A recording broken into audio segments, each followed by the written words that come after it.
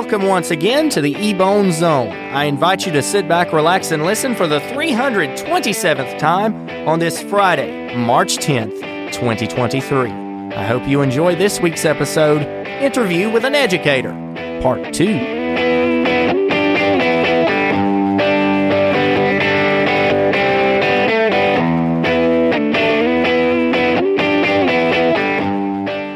This week, we're going to the vault. I'm taking you back to the year of 2021 when I was in college, and I recorded an interview with my second grade teacher, Miss Lori Dillard. We talk about everything from her time in teaching to how she got started and my time in her class. It's a fun one, and I hope you like it.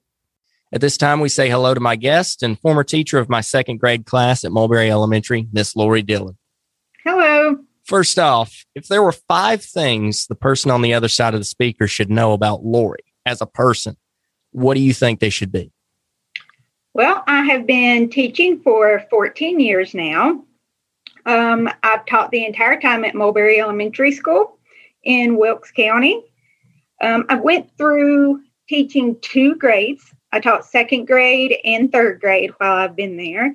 And teaching has always been my lifelong career and something that I've loved to do. So, as I alluded to earlier, and as you were talking about, you're a teacher. And that got me thinking, and my Jeopardy wheel of a brain eventually stopped on this question. How did you get started as a teacher? Just walk me through it here. When I was a little girl, even before school started, education has always been a big part of my family's life. My aunt was a teacher. My grandmother was a teacher. My great aunts were all teachers. And before I started school, I spent a lot of time with my grandmother. Well, she would often take me to school with her, and I'd get to spend the day with her in her classroom. So I would get to see her interact with the students and how much they loved her. And even after she retired, after teaching 43 years, she would sub every day. So I would often get to see in the classroom when she would sub, and just all the impacts that she had with children every day. So I just wanted to be more like her. So I knew as a child that that's what I wanted to do.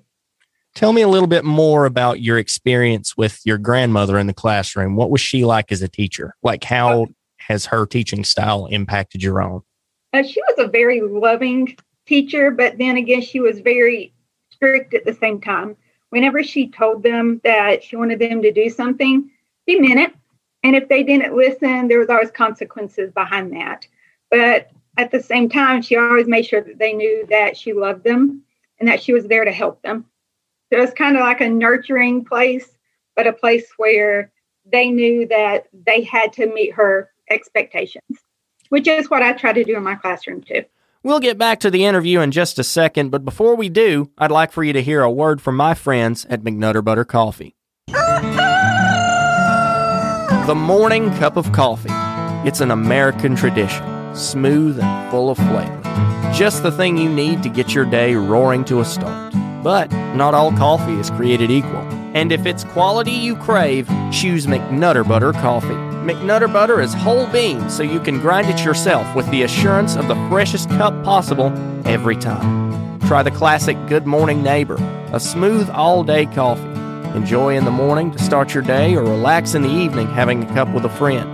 Coffee Doodle Doo, a roast that's fit for a cowboy with a smoky flavor and a smooth finish. Or my personal favorite, Beanin' for You, the coffee that'll put a pep in your step with some great flavor. You can also freshen up with a McNutter Butter facial scrub. The saying is true. The only thing better than our coffee is sharing it with friends. To find out more, visit McNutter Butter Coffee on Facebook.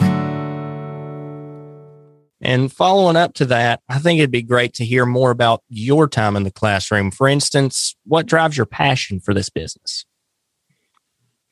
I think what drives my passion the most is knowing that the kids love me and need me, and that sometimes those children don't always have that love at home, and that when they come to school, I may be the only one that can help them.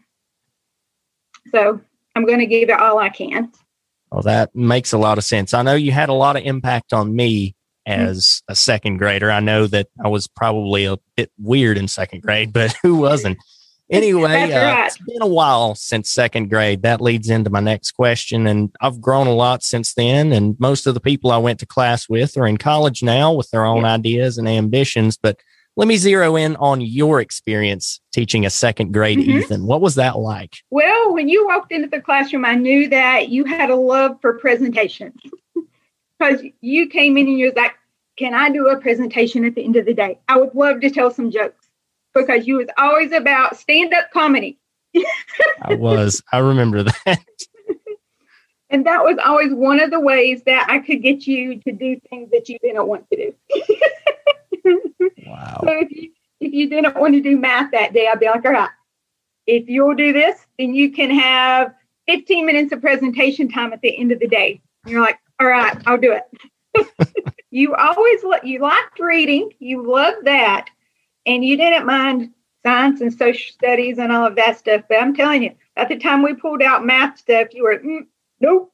Good night. I still remember those counter things, those blue ones, hundreds, tens, ones. Gosh, One of the names was Miss Lyons. Yes. I went to her. Yes, Miss Lyons. Uh-huh. And that class was a pain. She was cool. How's quarantine going for you? What's your experience looking like with online teaching? How have you adjusted to that? Well, when we started off, a lot of the teachers didn't really understand how we were going to teach kids, especially elementary kids, behind a screen because we're used to being hands-on. And we had to figure out how to use a lot of this technology with them. But now a lot of the kids are much better at it. But we still have a lot of their computers where we don't have camera access to them. So all we see is a black screen. So we don't know really what they're doing on the other end, which can be a little frustrating. So, it's still difficult. It irritates me a little bit because I know it's mandatory, but it still feels kind of optional.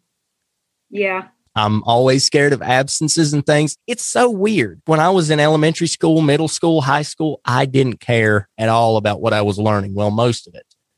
And now that I'm in college studying broadcasting, I actually care about doing it. Like it's my passion. I got a C on a test and I asked one of my teachers, hey, could you let me retake this test? I don't feel like I got good enough grades. I need to do better. That's kind of a, hey, who are you and what have you done with Ethan type thing? Because it's not how I usually act when it comes to school, but you're doing what you love.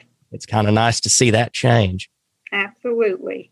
Well, I'm telling you, you have the voice for it. 100%. You've got it. Well, I've heard that several times in my life, and thank you for that. And I'm appreciative every time I hear it. That looks like all the time we've got. Thanks once again to Miss Lori Dillard for joining me, and thank you for listening. Well, that was fun, wasn't it? I hope you enjoyed it as much as I did, and now there's nothing left to say except I'll see you next week.